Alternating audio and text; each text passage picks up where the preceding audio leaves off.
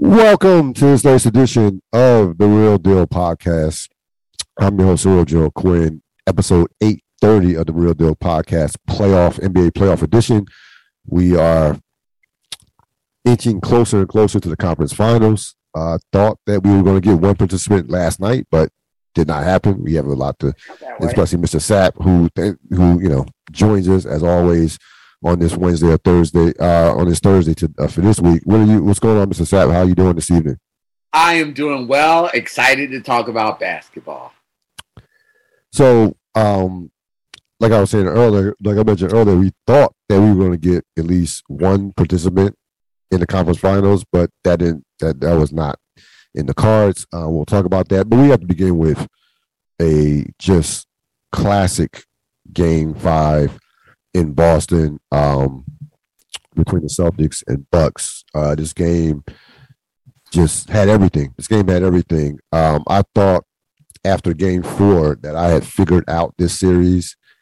It's like, Milwaukee needs to turn this into like a street fight.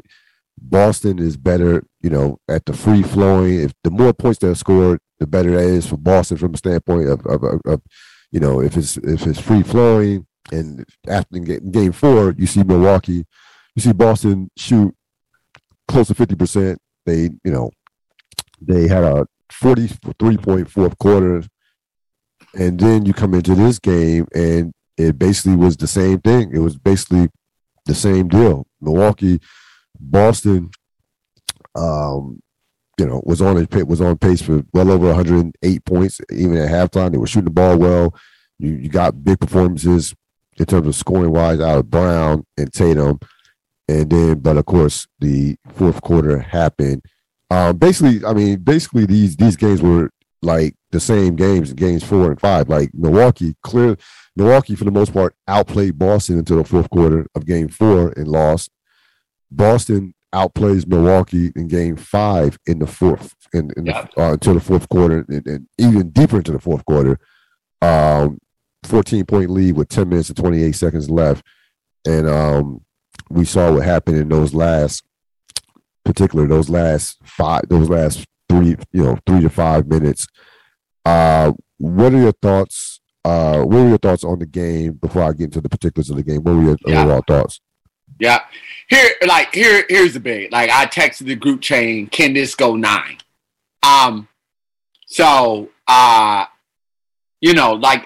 Honestly, let's take fandom out of this. Like, for real. Like, the thing that I am watching in this series and what I am really admiring about the Celtics team, in particular right now, I'll absolutely get to Milwaukee.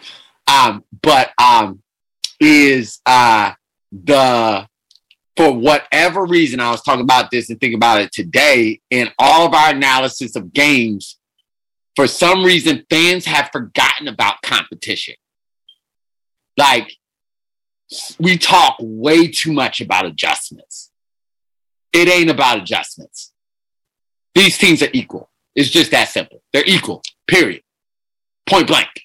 And so they're equal. They know each other. They know schemes. They know things right there. And one of the favorite things that I think I can't even remember who I was listening to. It doesn't even matter. But it's one of the player podcasts like we were talking about. And what they were saying, it made so much sense and resonated with me, is in a highly competitive series between two teams that are on equal footing, it becomes way less about adjustments that can be made outside of the game, like out on the periphery of it, and then what is it that the players are doing on the floor and on the court. And so when you get a game like this, and you're absolutely right, they're mirrors of each other, it makes 100% sense. When we say outplay, it wasn't like one team was more dominant than the other, right? Like the next game we get to, one team was way more dominant than the other. What we mean is that King was executing their game, dictating their terms of pace to the other team, and the other team's reacting to it. And that's what was going on the Celtics over Bucks in this game. The Celtics were dictating the pace. They were dictating the moves, and the Bucks were reacting to it until the very end, where it didn't necessarily change, but two things happened. One, Giannis is Giannis. And like, we just need to just like say it and say it out loud and say it over and over again, no matter how many 50-point games Kevin Durant has during the season, no matter what Kyrie Irving or whatever person mimics James Harden and all the stuff and all the different statistical things that happen. This is about winning now. It is just flat out about winning. And Giannis wins. Period. Point blank. End of the story. And he wins in dominating fashion. Giannis is the best player in the world. Let's put everything to rest. There is no argument. There are no more debates. There's no anything. He's the best player in the world. He took the title. Anybody who wants it needs to go and win a championship in dominant fashion. Then you get the title. Not before that at all. Not before that. That is what just like became reality, because he was doing it. He was giving the Celtics work in game 4. He just petered out. And Horford was amazing for some strange reason. But the difference between like Horford equaled that game in game 4, but when you're the best player in the world and when you're dominant, the thing is consistency. Giannis can consistently summon that game. No one else in the series can. That's one. He continued. He kept it going. And then number 2, I'm just going to say this flat out. Any game that ended, and this shows exactly my age and why I am my fandom, I'm 100% okay with it. Any game that ends in 2 defensive possessions is one of the best games I've ever seen. I love it. I loved it. It is flat out just making a play. That's what Holiday did. Just making a play. That had nothing to do with scheme. Doesn't have nothing to do with anything. It's the players on the court, what they see, and their reactions to it. Holiday is better than Smart. Period. In the story. And you saw Smart at the very end when he got cookies for the last thing. I mean, think how many games have ended on a steal. Like, that's amazing. And just a flat out cookies. Got you. Like we out playing at the park with the kids. Just up, that's mine. Game over. Amazing. B, that's just Holiday making a play and just being better than Smart. And so when I look at this game, there are X's and O's to break down for sure. It's an X and O series. It's beautiful. It's lovely to watch. But also what is elevating this to another level is just the pure competitiveness that is happening. Neither of these teams are willing to give an inch at any moment in the game. There were multiple times in that game where I wanted to say in my head, this is over. But I was like, I said it. No, I said it multiple times. I know you did. You were dead ass wrong. I was like, nobody echoed them sentiments. Nobody did. Cause we all knew. No, ain't no way. This is the teams are too equal. Too much pride. Too much competitiveness. Rob, I'm telling you right now, at 93-79, the way the game was going, I will. Yeah. Because you didn't equate the competitive in there. You didn't. You didn't complete. Like, these are champions. You have to kill them. I was fully like, yo, this game is over. Until that clock hits 0. Nope. Yeah, I understand. No, I understand what you're saying, but I'm telling you what I was thinking in the moment. I know. That's what I'm saying. Yeah. And if the Celtics was thinking that, shame on them. Shame on you. I think. Go ahead. But that's just kind of like my initial analysis of the game is that this is competition at its highest level, and I can't get enough of it. So this is a brutal loss for the Celtics because you had seized control of the series with what transpired in Game 4. Like you said, you get the classic Horford game, the best game he's ever played in his career. And I'll challenge anybody to say he's played a better game. He hasn't. And I've watched Al Horford since he came out of Florida. He has not played a better game like that in his career to go toe-to-toe with Giannis in a game, in a playoff game. And only missed 3 shots, rebound, defend, everything. He did everything. Shot was perfect in the fourth quarter of that game 4, 16 points. Made every big play when not Tatum, but when his team needed every one of those points. When Brown was in foul trouble. And then like I said, 93-79, Giannis did what he had to do to keep the team in the game. And I just thought at that point, I was like, he's not getting any help. Giannis can get 40. It's cool, but not, where, and this is where I thought, I said this at the game with our last podcast, where is Milwaukee going to get scoring from? Because Giannis alone is not enough, and it's not. Henceforth, you get the double-double out of Bobby Portis. You get, of course, 24 out of Drew Holiday. You get big shots out of Pat Connaughton, made some big threes. And that team showed you why they are champions. Because they that game again, that game was in the bag. Like that game, it's like, okay, we lose game 5, we'll come back for game 6, win game 6 at home, and then set up a game 7. They had every reason to roll over, to be honest with you. The way the last 2 games have went. Especially the fact that in the fourth quarters of games, even the game Milwaukee won in game 3 in the fourth quarters of games 3 and 4, Boston had dominated. So there was no reason for me to think Boston leading going into the fourth quarter that Milwaukee was going to win this game. But what happens is, and this is what I think you're seeing in this. This is why, I don't know how to. Everything is on the table for this series. Like, I can see Milwaukee closing it out in 6. I can see Boston winning in 7. I can see Milwaukee winning in 7. There's nothing that's off the table for the rest of the series, because to your point, these 2 teams will not die. You have to kill them. You're going to have to kill them. These 2 teams are just they're that evenly matched, and they're that just uber competitive, well coached, and what have you. And what happens with Milwaukee is you see the championship medal come through. You see the fact that they've played, in the last year, you see the fact that they played and they won a game 7 against Brooklyn. You see the fact that they were down 2-0 in multiple series last year. Down 2-0 against Phoenix, won 4 straight. Down 2-0 against Brooklyn, winning in 7.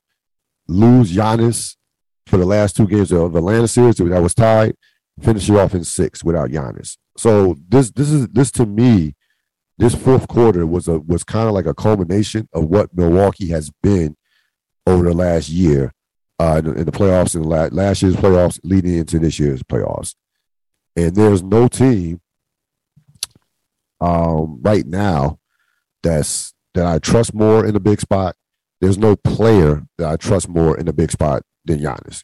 Giannis is the best big game player in the league right now. Go look at his numbers in last year's game 5. Go look at what he did in game 7 against Brooklyn. Go look at what he did in game 6 against Phoenix. We all know about their 50-point performance. He's going to find a way.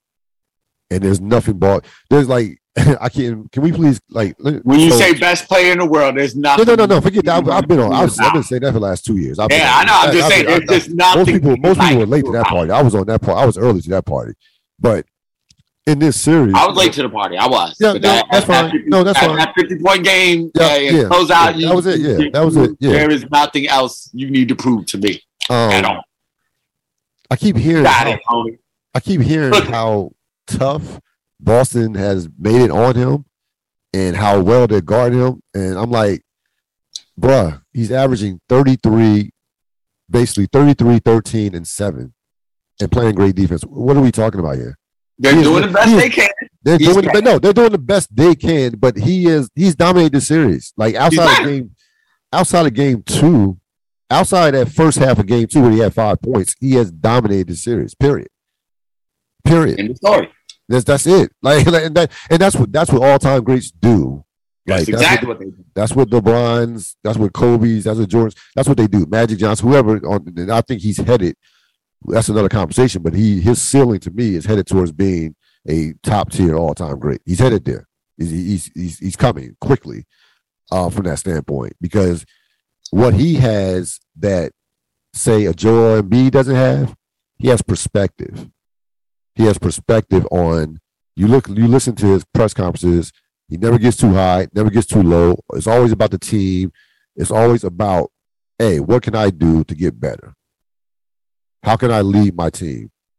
No fear. Y'all say I can't shoot threes? Whatever. I hit the biggest three. The biggest shot in the game was 105-99 when he cut it in half. That was the biggest shot in the game. If he misses that shot, they don't win the game.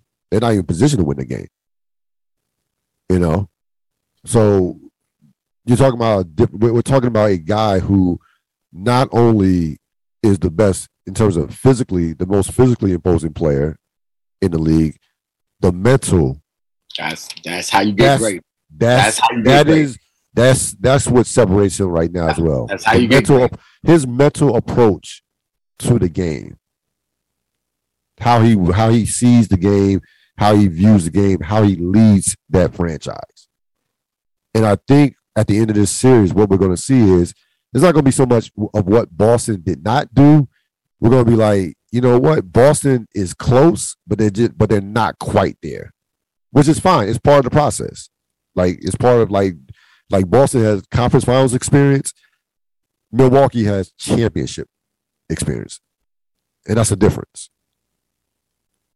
So I'm not saying that the series is over. I would never count Boston out. What I'm telling you is, you're talking about a team that it's the hardest thing in sports is to learn how to win.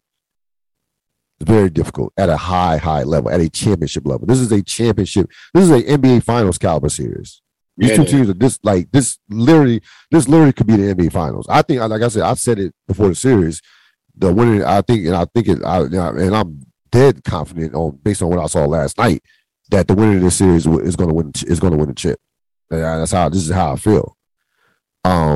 So, like I said earlier, you got 60 out of Tatum and Brown.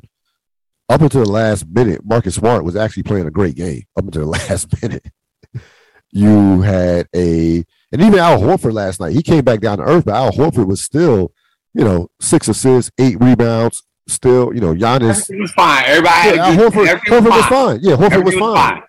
Horford was fine for the most part. There were no complaints. Honestly, there were no complaints. So they just made winning plays at the end of the game. So here's the last minute. I'm gonna contrast the last minute of Jrue Holiday versus the last minute of Marcus Smart. Jrue Holiday, game tying 3. Jrue Holiday, block, save. Jrue Holiday steals the ball. Marcus Smart, turnover. Marcus Smart, shot blocked.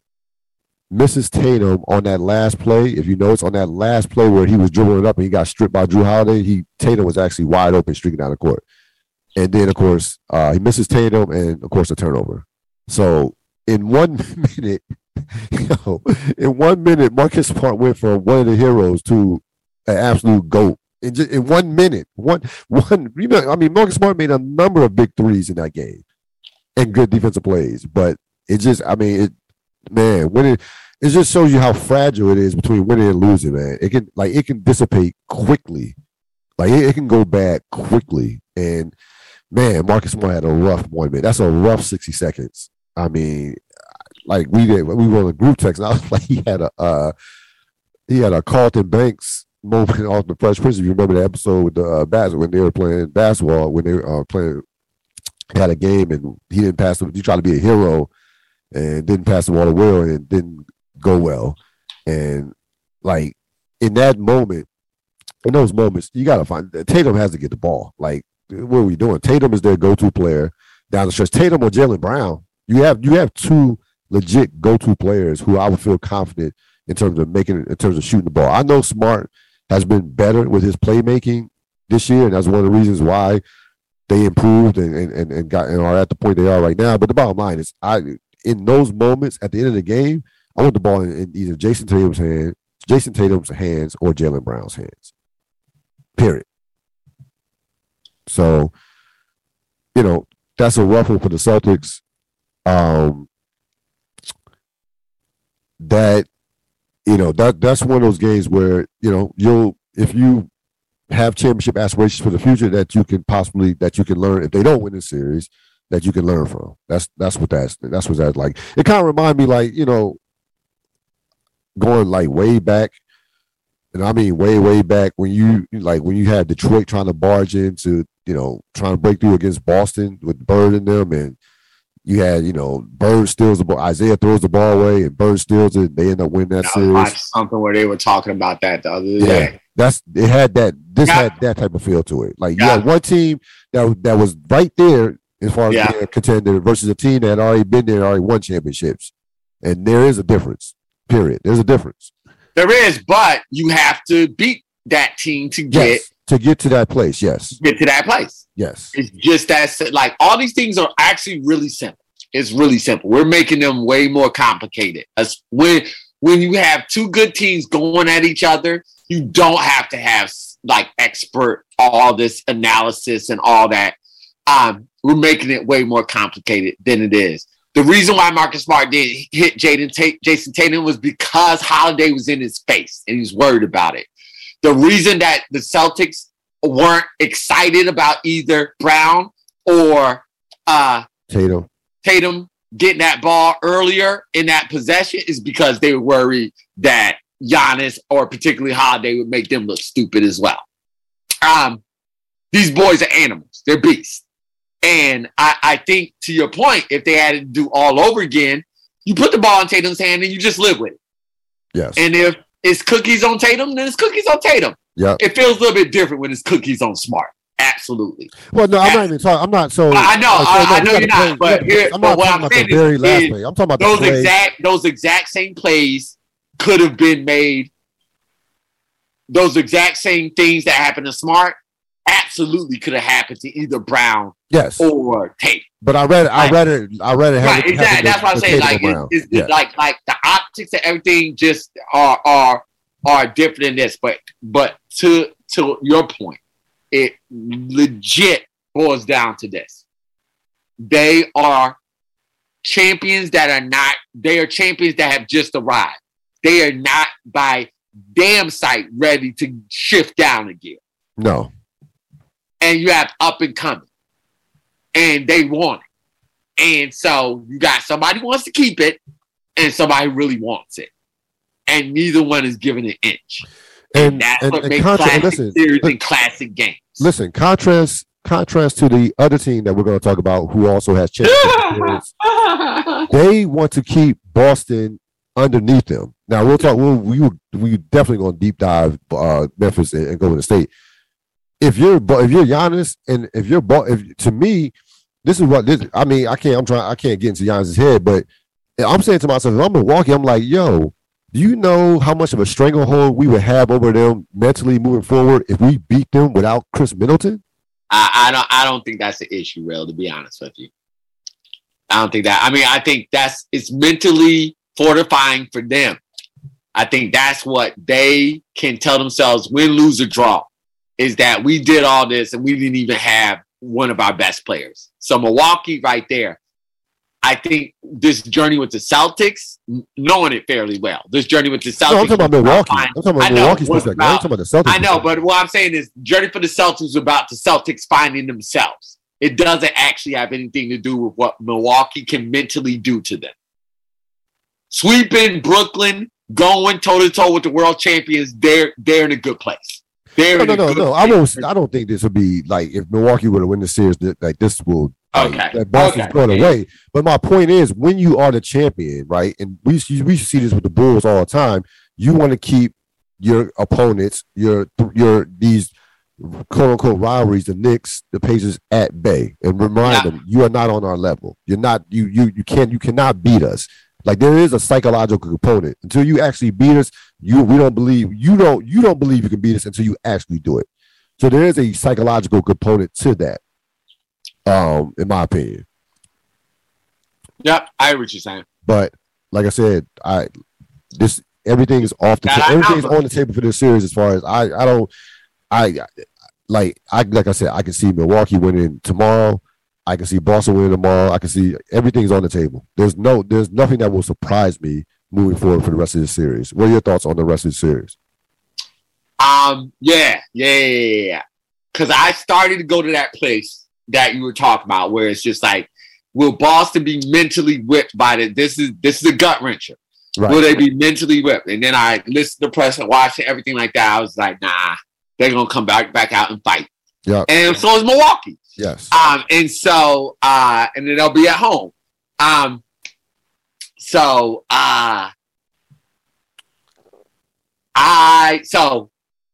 I want to stick with Game 7 because I want it so bad. Yep.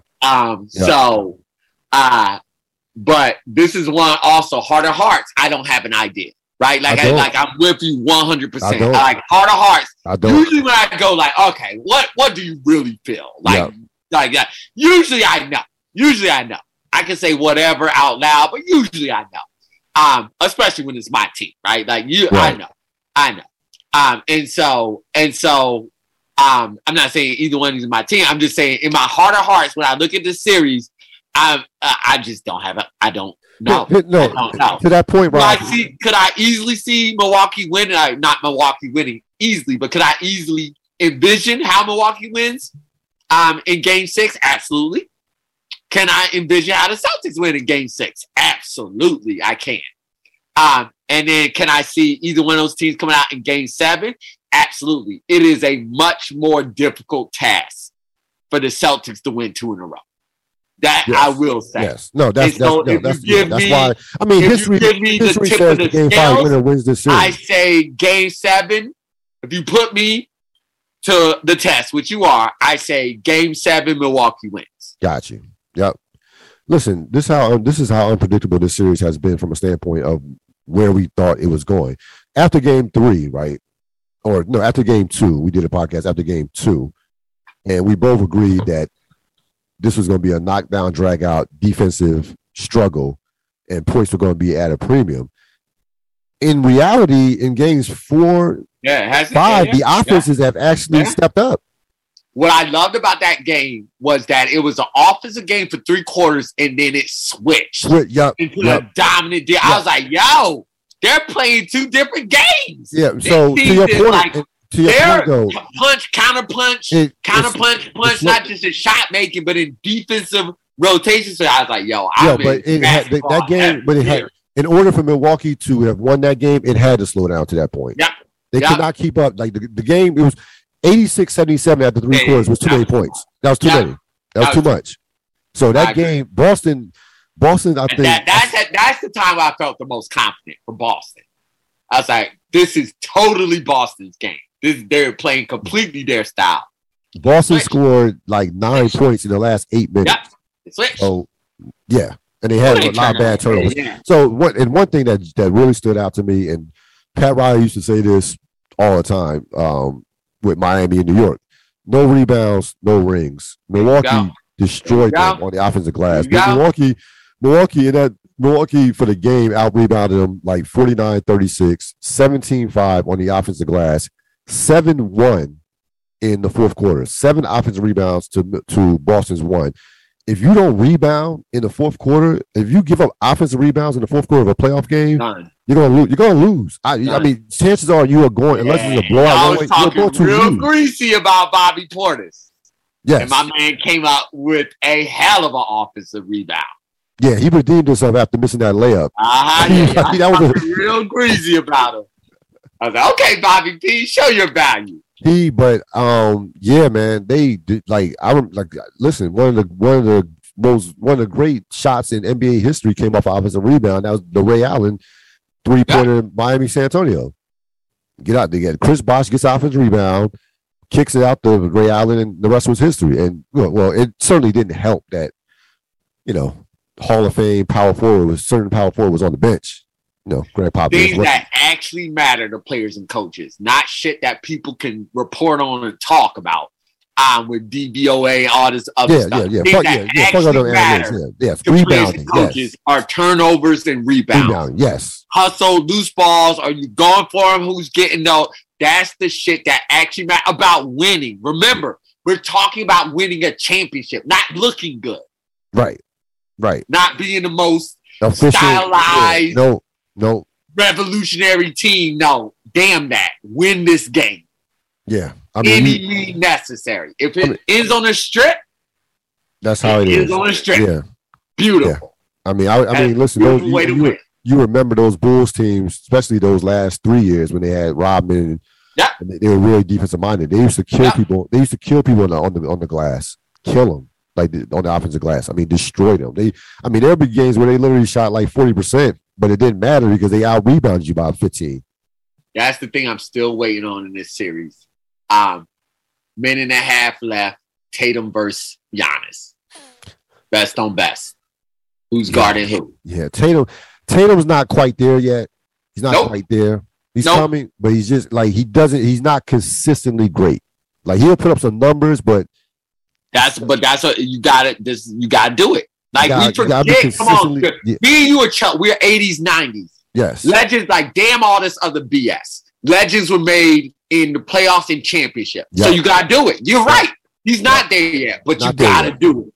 Because truly, I mean, coming into last night, Al Horford had been their best player. The only way you get there is by doing it in the playoffs. In the playoffs, yeah. Damn all this other stuff. I'm just so tired of regular season and he's the greatest at every. No, do it now. Yeah. Now is the time to do it. Yeah, but certainly this is where your legend should be made. Yes. Looking forward to Game 6 on Friday back at Pfizer, back in Milwaukee. We'll see if they can close it out and advance to their second straight conference finals. Whoop them Warriors. So watch the first half of this game, and that was all I needed to see. So to give you some y'all irritate me so much with the dings. I was mad at those dings because I was falling asleep. I was ready to go. So the Warriors listen, the Warriors at one point were down by as many as 55 points. They lose by 39. It wasn't that close. Of course, no Ja Morant. He's probably done for the playoffs with the bone bruise. Just one of the most confounding losses that I remember a team that has championship medal in recent memory. I was really like scrambling trying to think of how bad of a loss this was, considering the circumstances and considering what's at stake. You have aspirations to win a championship, right? You are up 3-1. You're not a young team, so you can obviously use the rest. And you're playing a team without their best player. A team that by the way, is not going to quit. They almost beat you in Game 4 without their best player. They should have won Game 4, really. I mean, Memphis blew that in the last quarter. They absolutely should have won that game. So I just didn't understand the mental approach that the Warriors came with. I'm not a Warriors fan by any stretch of imagination. We all know it, but I was, as a basketball fan, as somebody who watched basketball my whole life, I was kind of like disrespected. I kind of felt like insulted by that performance last night. That's how bad it was. I know you have all the thoughts. Oh, so many. So many. I'm about to get the ball to ISO Sap. Yep. ISO. Pass you the ball. If I get out the way. I don't need no screen.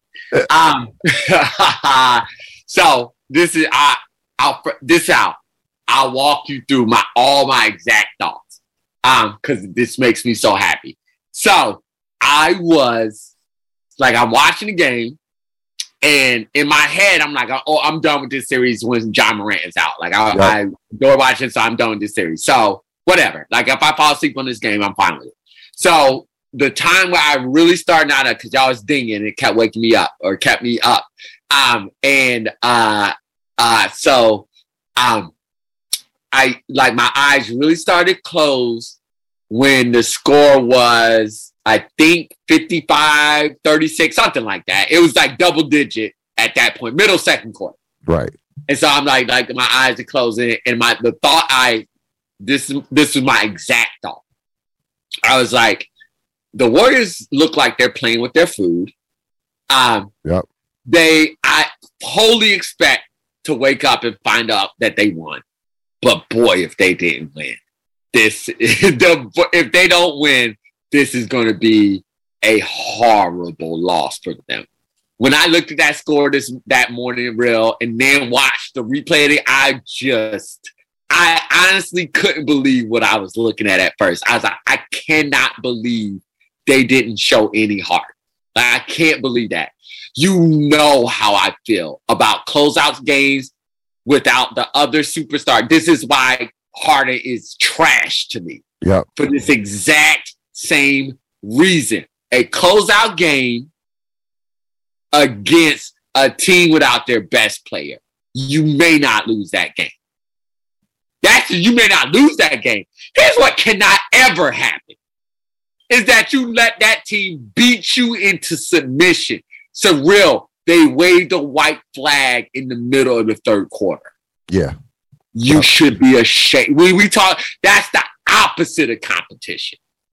That's the opposite. And to your point, that's why you feel so disrespected. You didn't compete.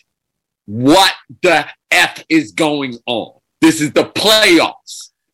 It's a closeout game. They don't have their best player. It's inexcusable. This is the exact same thing I said about James Harden. It's inexcusable. You cannot excuse this. The only thing that you say is, we were horrible. We're the worst. That was shameful. We're sorry. We will put out a better performance next time. That's it. Nothing else is acceptable. No other explanation is acceptable. You may not lose this game. You may not lose this game. And the more that I thought about it, and I was initially irritated because of fans. I'm not as irritated at the fans because they're just being their selves. Warriors, I'll be on the record. Like I said, I'm here for the smoke. Warriors fans are the worst because they're front runners to the nth degree. Yep. They're worse than Miami fans, for lack of a better way to break it down, because Miami's actually congealed into a fan base. Like when LeBron and Dwayne, all of them came, Miami fans. But just like in terms of just like eyes on like superstars, the fans just have unrealistic thoughts about the players on their teams. Let's just keep it at that. But then I think about the play on the court. And when I watched that game over again, I was watching the play on the court. I just got more and more irritated with what I was actually seeing that was happening. When we talked about the Bucks and I think it was game 3, when I was like, oh, they predetermined the outcome of this victory. Oh no, it was game 2. Game 2. Game 2. And it was a mistake because Marcus Smart was out. But they already stole home court. They already got one in that, right? Like so I've seen plenty of examples where the team that had already gotten one had downshifted gear, and of course the other team was playing from desperation, right? Like, so that was not this. If anybody wants to hold that against me, that was not this. This was a team that legit thought that all that had to happen was the ball be rolled out on the court and they win. And I'm unclear what gave them that thought process at all. Then Grizzlies, to their infinite credit, said, we're just going to beat the hell out of you. And, you know, the old adage goes, you give a team that shouldn't be in it any life, and then you're in trouble. And that's exactly what the Warriors did. And not only did the Grizzlies say, hey, we can actually win this game, they said, nope, we're going to beat the hell out of you. And we're just going to keep beating you until the clock is 0. And that's when I flipped. I could not have been more excited to see that, as they just hit shot after shot after shot after shot and just murdered them in the third quarter, you know. And I found it very ironic, right? That was always the Warriors Big quarter. Yep. Where they did, and for that to happen with them, and again, without their best player. I don't care what mental gymnastics you do to try to make this Grizzlies team better without Ja. They're not better without Ja. They're not. Period. And bye with that. That's crazy talk. So you got beat by like the actual score, you're right. It's not indicative. No, it was a 55-point game. 55-point lead was indicative. You got beat by 55. Yes. That's what I remember. And that's what I'll always remember. Yep. You got beat by 55 by a team, a young, reckless team without their best player. And you are the veteran, tested through all the things. Like, there are no words to express how inexcusable that is. Here's the thing, Sap. That's what I don't understand. So I thought about the 2000 Lakers, right? The first championship with Shaq and Kobe. If you want to remember, regular season they dominated. They were 67-15. Shaq unanimous MVP, or should have been unanimous. One dude voted for Allen Iverson, whatever. Yeah, Fred Hickman voted for Allen Iverson, but whatever. Let it go, real. Yeah, Shaq hasn't let it go. I'm cool, but I just mentioned. I'm saying you let. That's what I'm saying to you. Let it go. Shaq's still beefing about Nash's MVP. He don't let nothing. He will never let that go. But they struggled in the playoffs. They went 16-7. They had 7 losses in the playoffs. I remember them allowing the Sacramento Kings, who at the time were not just a fun team that just liked to play offense. I remember them pushing the Lakers to 5 games in a series that had no business going to 5 games. I remember the Lakers almost blowing a 3-1 lead against Portland Trailblazers and being down by 13 going into the fourth quarter, game 7. Like that, they literally were almost out the playoffs for that particular game. If Portland went to pull off one of the great choke jobs of all time, even against Indiana, they're up 3-1 in the series, and then they proceed to just mail in game 5 and say we'll win it in game 6, which they did, and they lost by like 35 points. So they had those moments, but the difference is they hadn't won anything as a group. They had to learn how to win. They had to learn how to win. Yes. I don't get Golden State from the standpoint of your core has won 3 championships. Yeah, no. They don't. And I don't get from the standpoint of how did your approach shift mid-series. The first 4 games of this series, Golden State's approach was perfect. We're going to come out, hit them in the mouth in game 1, steal game 1, which they did, put the pressure on them and almost win game 2, destroy them in game 3, which they did, and then game 4 happened. And I'm like, what happened? Like, what shifted the mindset? To your point, real, like what you were saying in the last series, this is actually a series where, like, because you're like your head stars on the Warriors are so advanced mentally in this game and in championship playoff experience, you could actually spend the time and energy mentally effing with the other team, and the other team so inferior to you talent wise. You can actually spend that. So to your point, this is the team you want to be mentally effing with, so they don't get the idea that they can come up in the next couple of years. I'm glad the guy ain't going nowhere. I'm glad you bring up that point. So a couple things. Before we get to a couple things. Now, don't matter what happens next game. No, there are a couple things before we get to that. One, I think from a Warriors standpoint, game 6 without our best player. Sorry. I think from the Warriors standpoint, here's the thing. I keep hearing about all this championship DNA. Cool. But the bottom line is this group as a whole hasn't won anything. There you go. Talk to them. Okay. Let's keep it a buck, right? Preach. Let's keep it a buck. This group has a whole championships. I remember it being Kevin Durant on No, hold on. Even before that. Let's be No, they got one. No. My point. No, this is my point. This No. group as a whole, I was just even saying, yep, keep going with your point. this group as a whole hasn't won anything, right? Yep. And the bottom line is they're not as good. They definitely, I mean, they clearly aren't as good as the team that won that from the Kevin Durant team. We know that. They're not as good as the team before Kevin Durant, when Steph and Clay were younger and Draymond was younger. And Iguodala doesn't even play no more. So they're not as good as that team. This is a very, very good team. This is a very good team that I thought before last night was capable of possibly winning a championship. I no longer think that. This team is not going to win a championship. Period. Even if they win this series, they got to prove. They got a lot to prove now.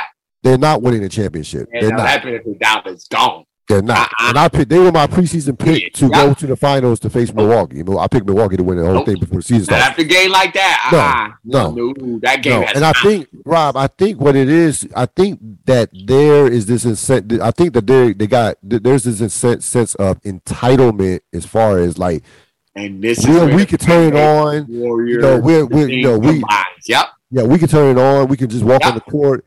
This young team, they've never been there. Like we can, we can just turn it on. And like, nah, that's not. You are not. The gap between you and the rest of the league that doesn't exist anymore. It's nothing. There's nothing. No, matter of fact, you don't have the cheat code. No, you don't have it. Right. You don't have the matter of fact. Like a healthy Milwaukee and fucking Phoenix probably are better teams. Not according to some fans. Yeah, well, yeah. So there's no more cheat. There's no more cheat code. I mean, the thing is, like, let's be honest. Steph, Draymond, and Clay are not spring chickens. They are not.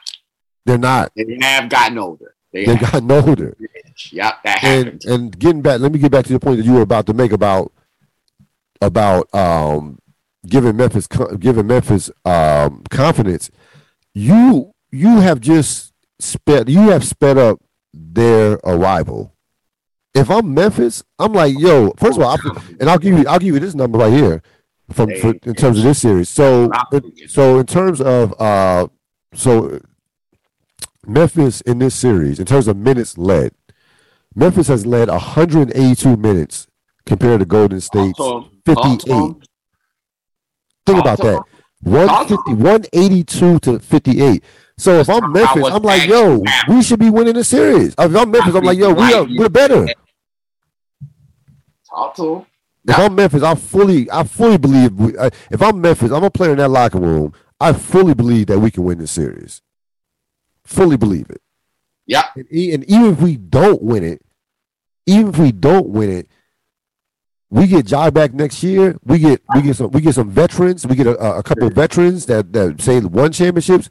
We will beat you. Like you have like this type of loss is like, I want the audience to understand.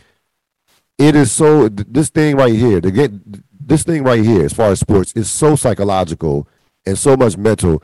Like I said, you have instilled confidence in a team that didn't need to, that didn't need it. They already think they the shit.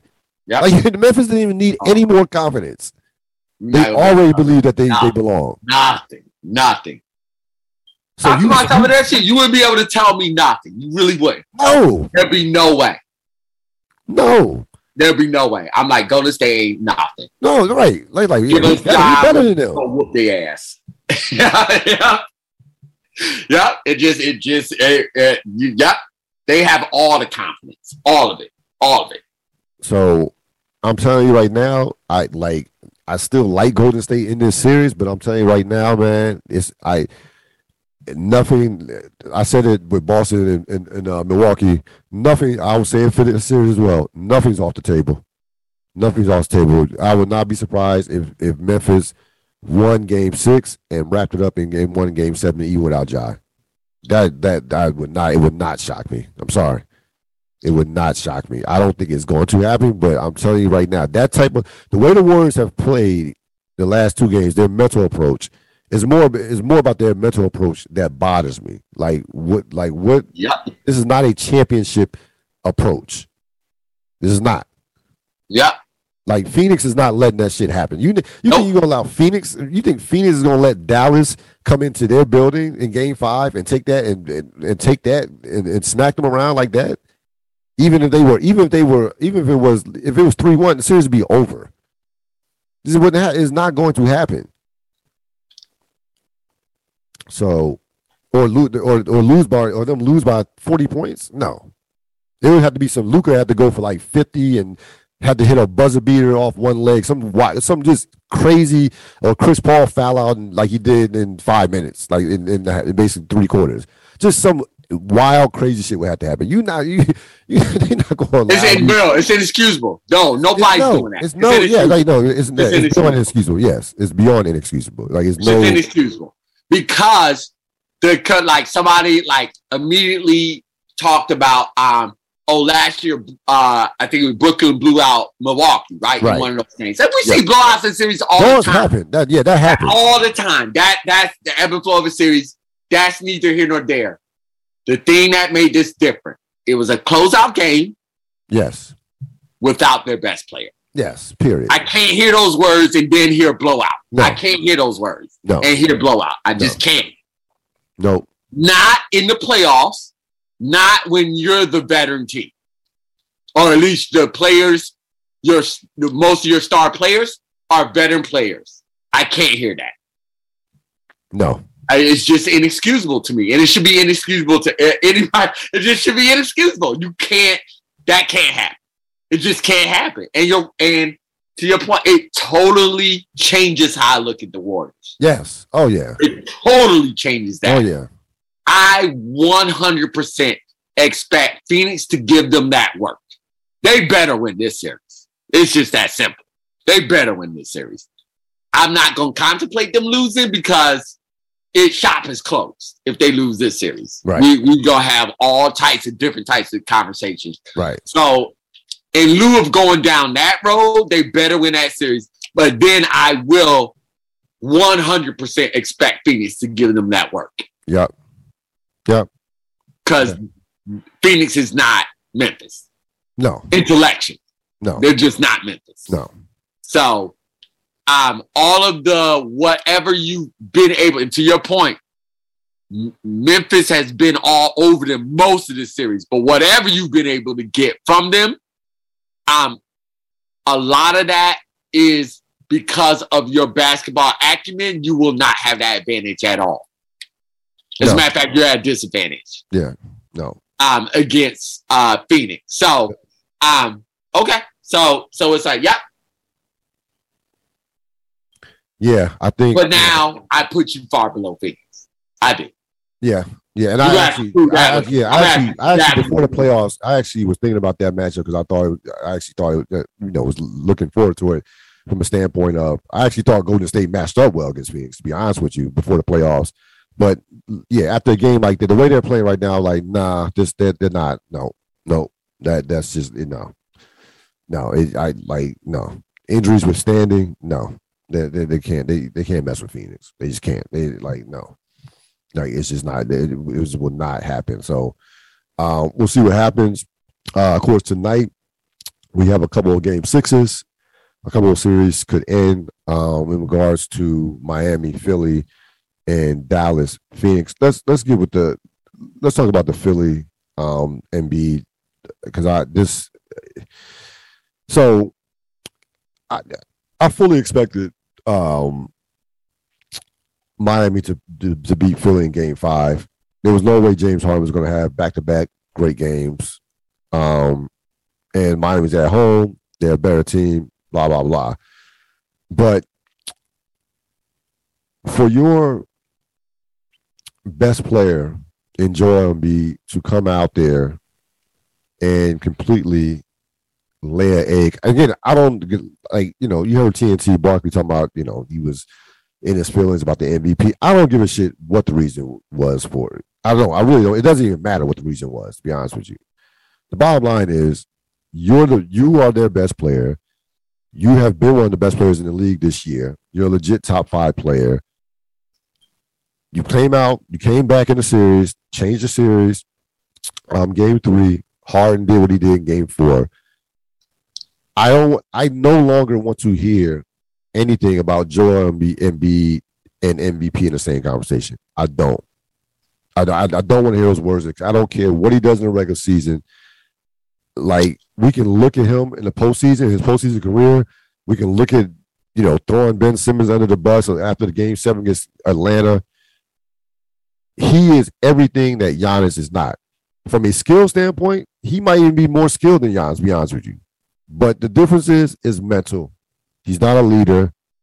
He's not, besides the health, not being able to stay healthy, which is another issue. That might be a bigger issue. Yeah, that's number one, actually. Can't stay on the floor.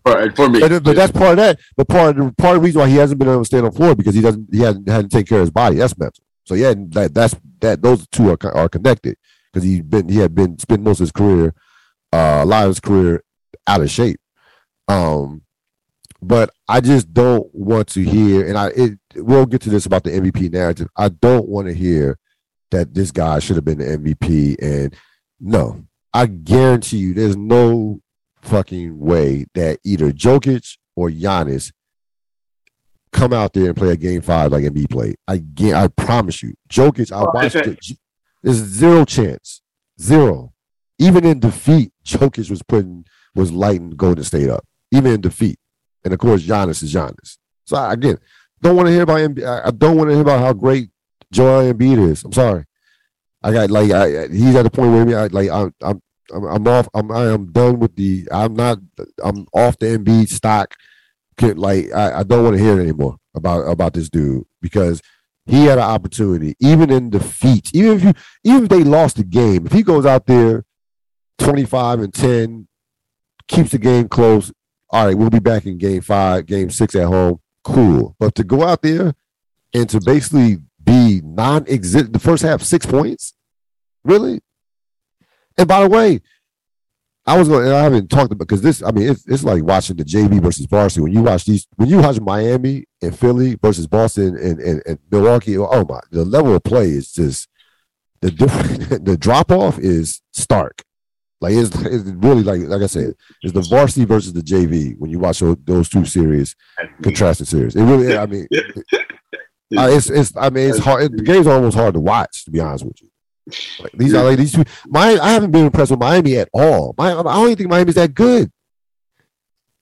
I actually think Philly. Miami's always Miami.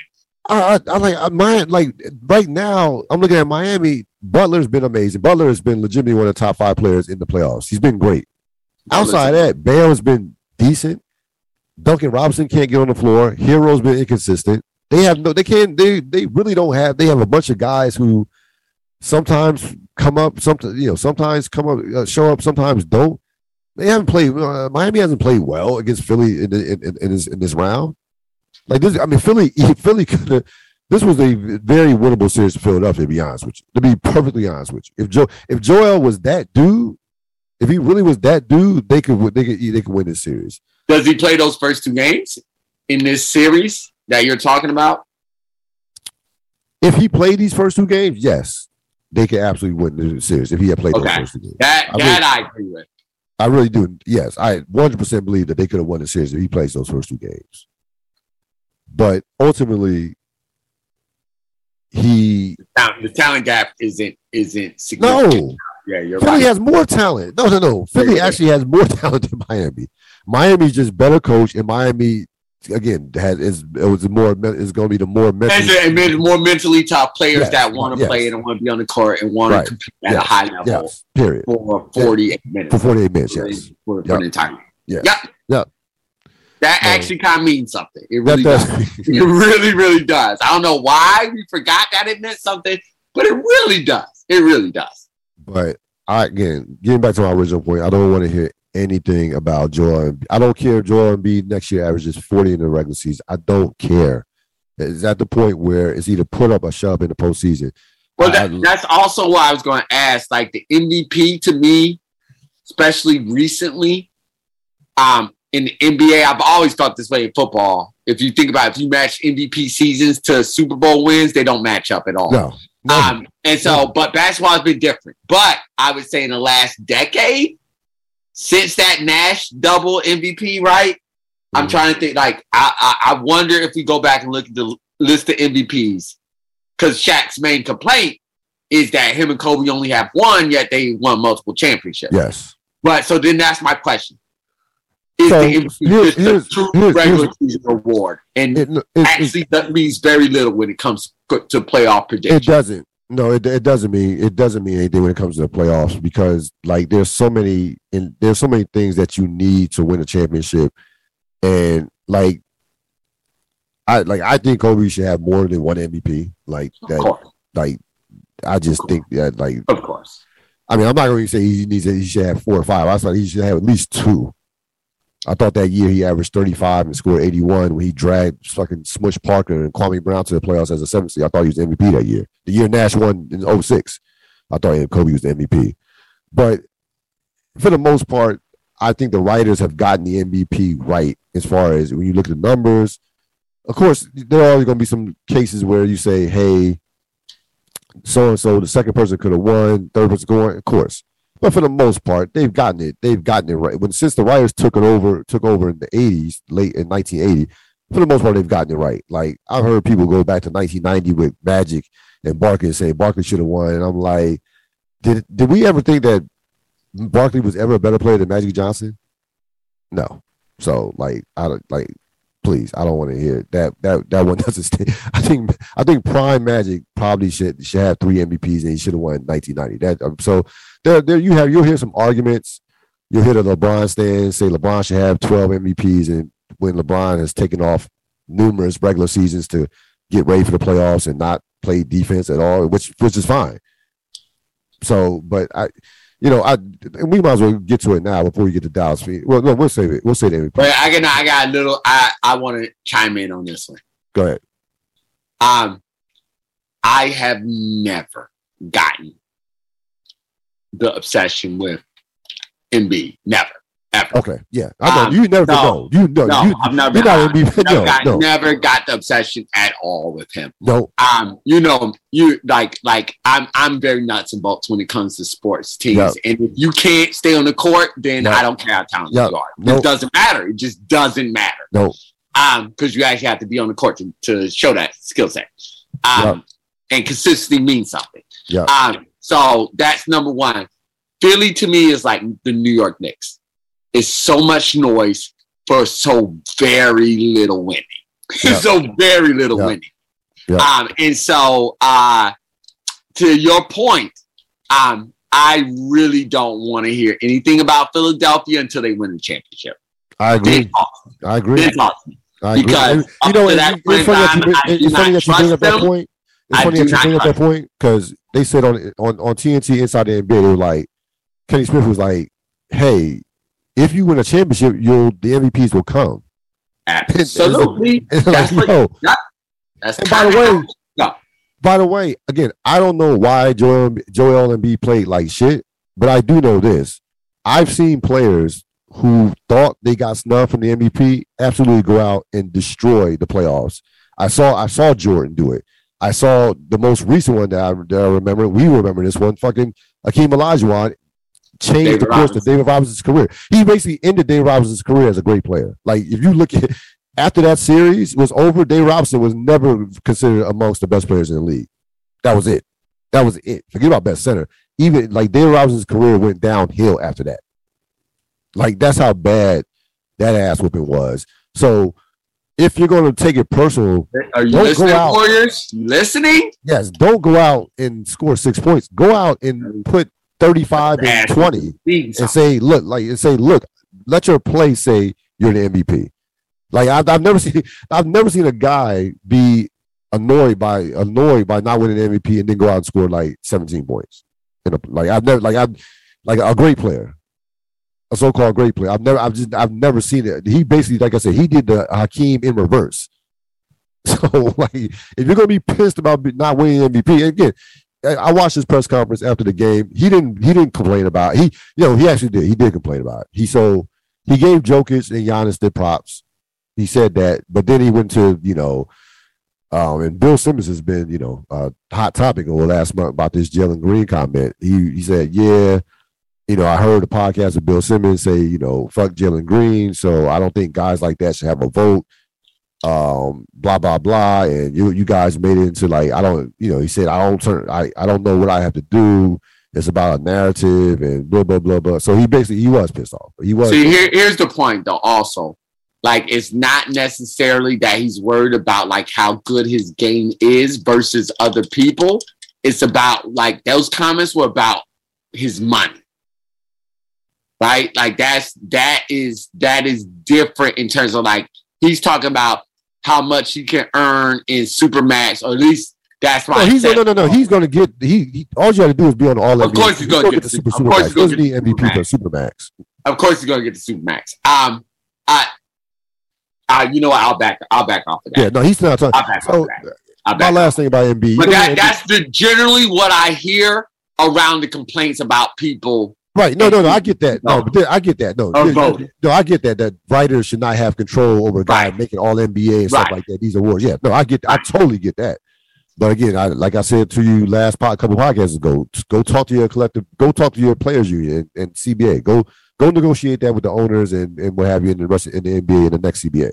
That's what I'll say to that. It's not the writers' fault. They didn't make up that policy. I really have a sneaking suspicion if the voting was in the players' hands. That should be a disaster. It'd be a disaster, but just from his point, you're not getting the MVP from the players. No. So I don't know who's giving him that MVP. To be honest with you, he's respected.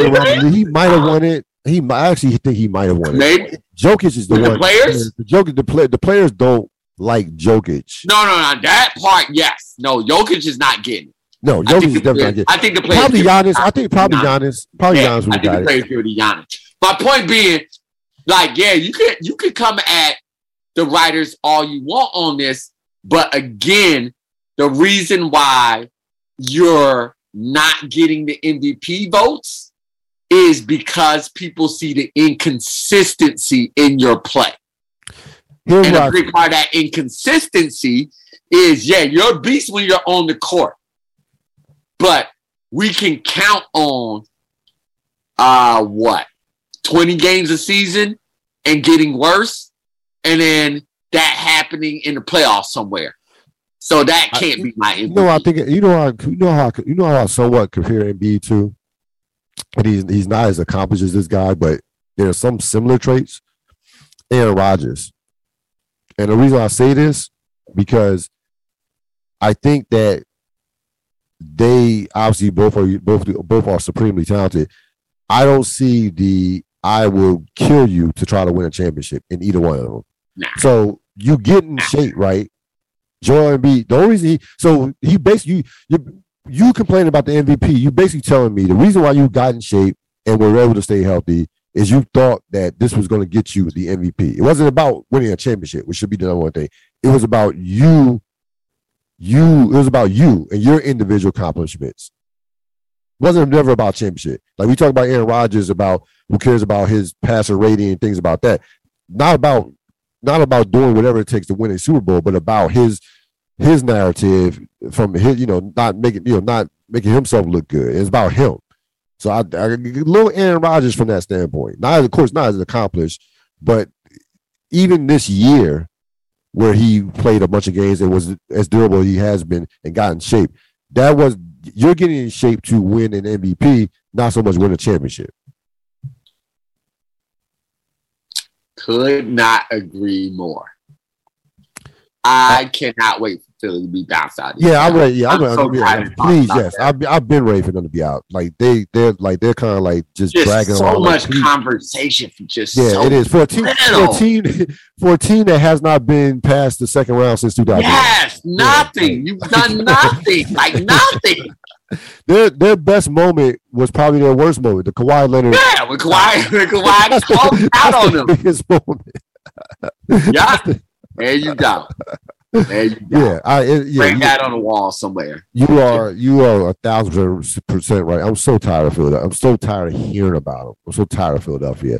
As far as Dallas Phoenix goes, I actually think that, and I said this on the thread, one of our threads. I actually think that Dallas is going to win tonight. I think it's going to be a very close game. I just feel like Dallas they have no fear factor of Phoenix from that standpoint. We know Phoenix is clearly better, but they've been just so much. They've just been annoying to the Suns. Now again, the Suns should win. Like if you're the Suns, you want to get this series over, get Chris Paul some rest, get your guys ready for the conference finals. But I got just a sneaky feeling. I can see a Luka 40 and 10 tonight. I really do. And then they'll make it like 15, 16 threes at home. What are your thoughts on tonight's game? I do not disagree with you. My only feeling, this is what I'm going. Again, see, this to what you're saying. I only can go off of feeling because I don't necessarily trust that Phoenix has figured out how to beat Dallas, like how to for real put them away. Well, like I mean, the bottom line is they like those first 2 games, everything like that. But this has definitely felt like a very home court series, right? Like it's felt like that very much, right? So you give them that advantage right there. And then I'm just trusting Chris Paul ability to command that this is a closeout game against a lesser team, talent-wise, and get this at home and get this done.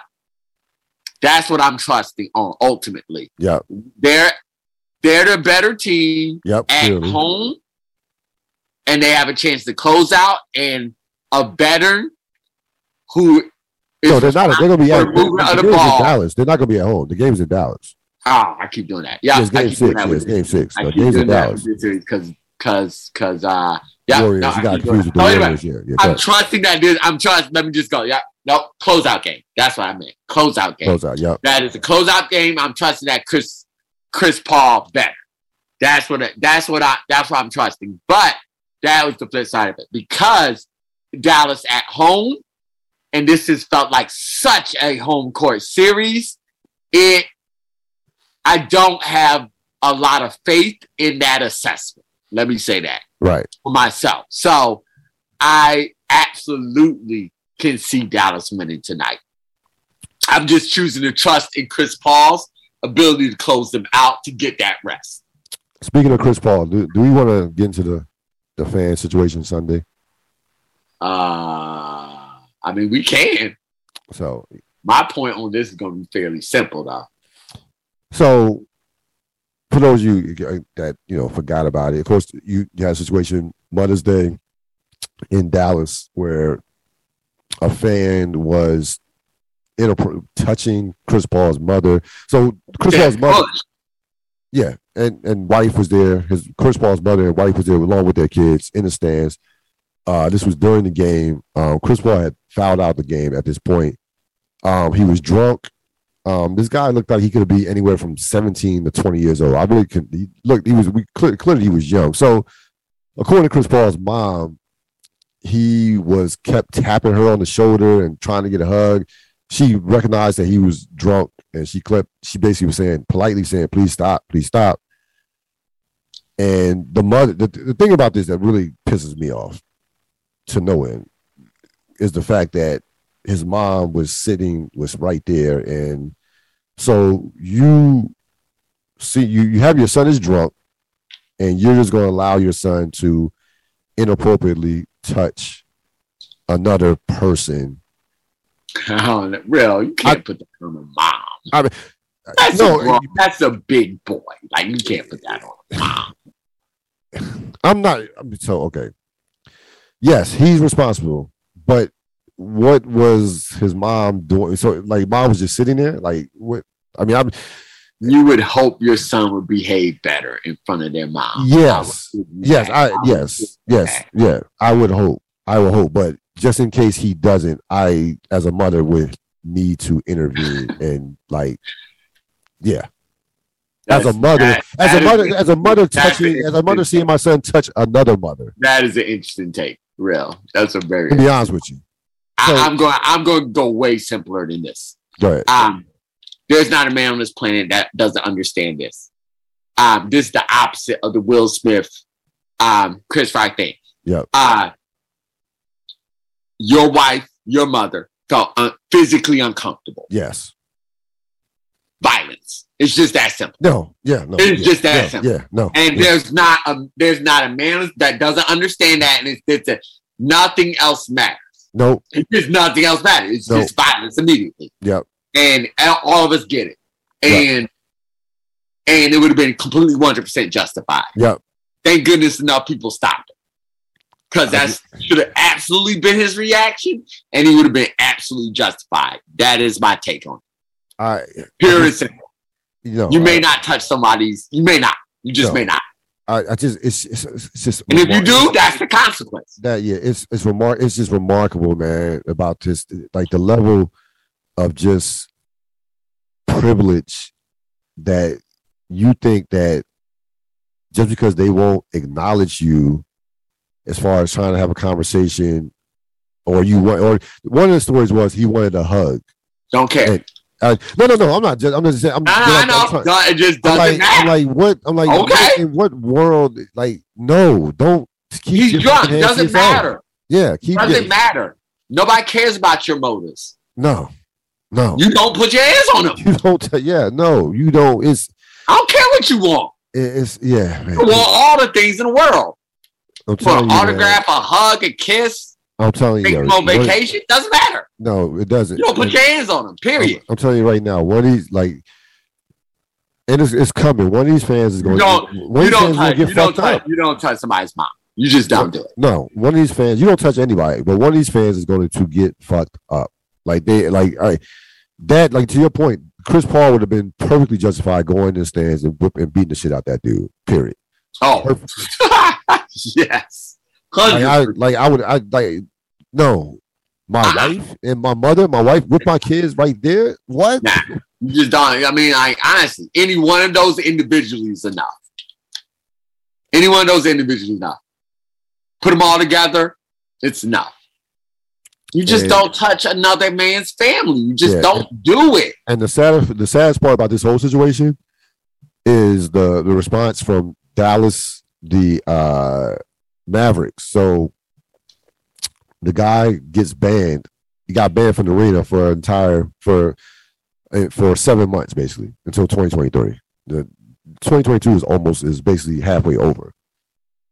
I'm like, so you clearly don't give a fuck as an organization. We know how to Dallas. But that's Mark Cuban. Yep.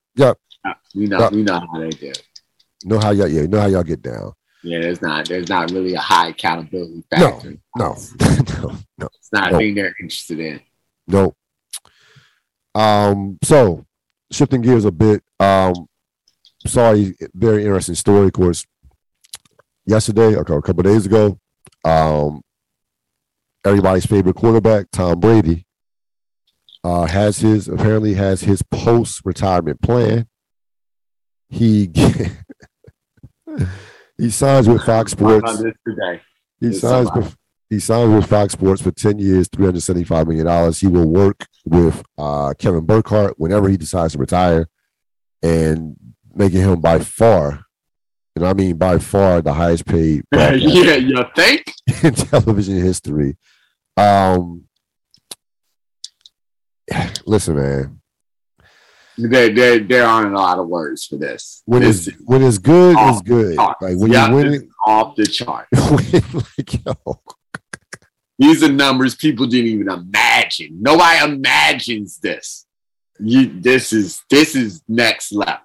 This is just next level. Let me ask you. So everybody is making moves in television right now with the football broadcasting. We've seen. And I got a list here of the various teams, new broadcast teams. Let me pull this out real quick. So we see Monday Night Football. You have Aikman and Buck.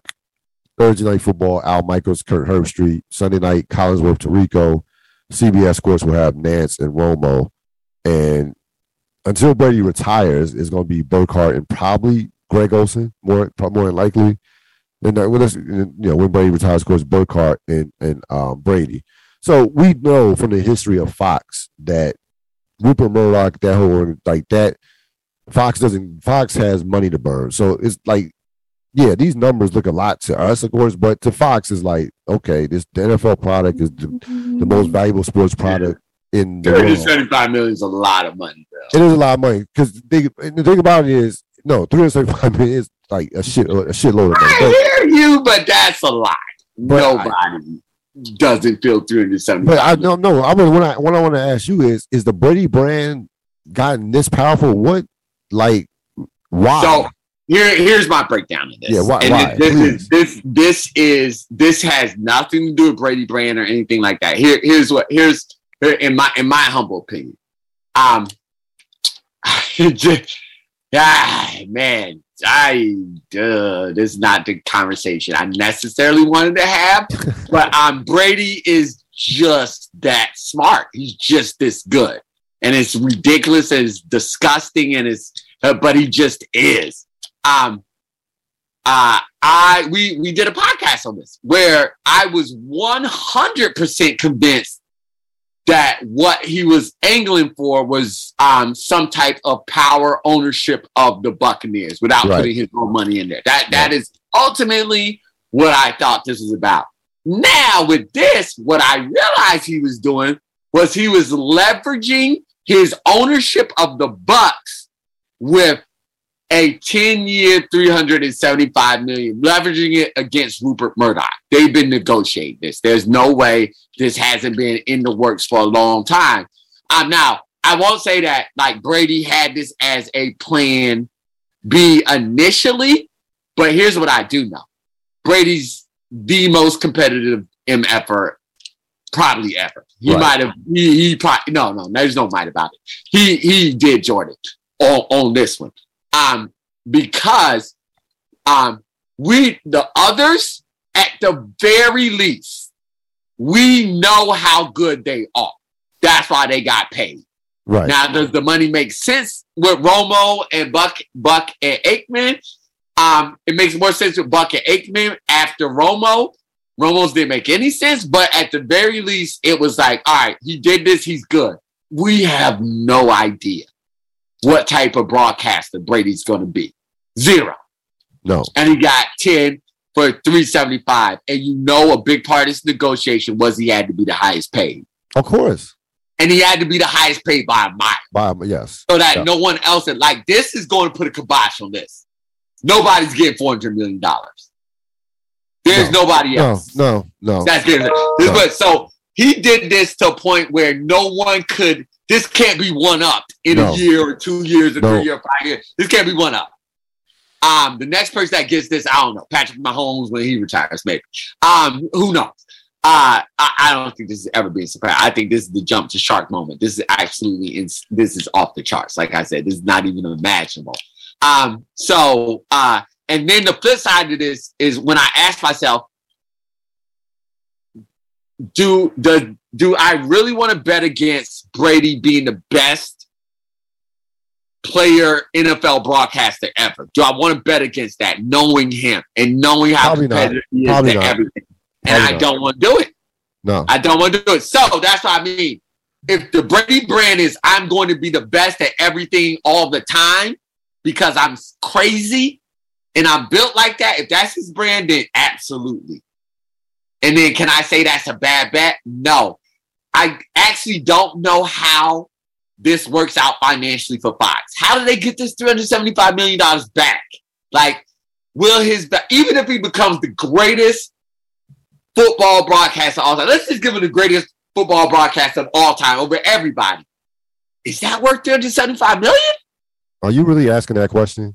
No, I'm not. I'm not really. I'm asking rhetorical questions. Okay. So I'm just like, even if he is that, this still doesn't make sense. You just chalk it up to Brady's just the best at everything. And you just have to eat it and move on with your life. Because otherwise you're going to be angry for a while. Brady gets the bag. Boy, did he get a bag. This bag is psychotic. This man is going to get $375 million for announcing football games. I can't. I have no words for this. I legit have no words for this. Here's the thing. Everybody, there were no losers on this. Everybody won. In terms of Fox and Brady. Everybody won because, first of all, we know this as football consumers. It doesn't matter who's in the booth. The ratings are going to be insane regardless. So let's say Brady sucks. Yeah, you're going to have some people crack some jokes and the internet going to laugh, whatever. And we are. Those jokes will be here. But in terms of financially, it's not going to have zero impact on Fox at all. The NFL is only going to get more popular. I mean, considering the offseason that we just witnessed, considering what's coming, what this 18-game schedule is coming, the ratings are only going to go up higher. It's like there's no one. There are no losers here. Zero. None. Unless maybe I should say no. Unless you're Troy Aikman. Unless you're Troy Aikman or Tony Romo. But you're still making a ton of money to talk football. So I actually think Troy Aikman could take this over Tony Romo. Yeah. Because at least Brady's the greatest of all time. Romo, exactly. Aikman is like, I'm better Romo than didn't win a Super Bowl. Aikman can handle this, but much better. Yes, much better. Yeah, much better. But there are even still, it's like, yo, I've been doing this for 20 years. This dude hasn't broadcast one game. Nothing. Yo, but think about this, Rob. Unless he's being interviewed. What did we just talk about last week about with the new media? This is the new media, man. This is and he's never being interviewed because he's always in the championship games. Yeah, he's never in the booth chilling. But this is early exit out of the playoffs. So no, this is out of control. Here's the thing. This is what we talked about last week with Draymond and with Draymond Green in terms of the new media and things about a couple of weeks ago. This falls right in line with that. This is where we're at. We're here. Like what you said a couple last week about it. In terms of the new media and how things are moving, this is what it is. The thought that just keeps going through my mind, real. The rest of us have had the worst 2 years of our lives, and Brady keeps on winning. It's not fair. It's just not fair. It just isn't. It just flat out isn't fair. I'm going to be the whiny baby. It just isn't fair. He gets all the things. There was.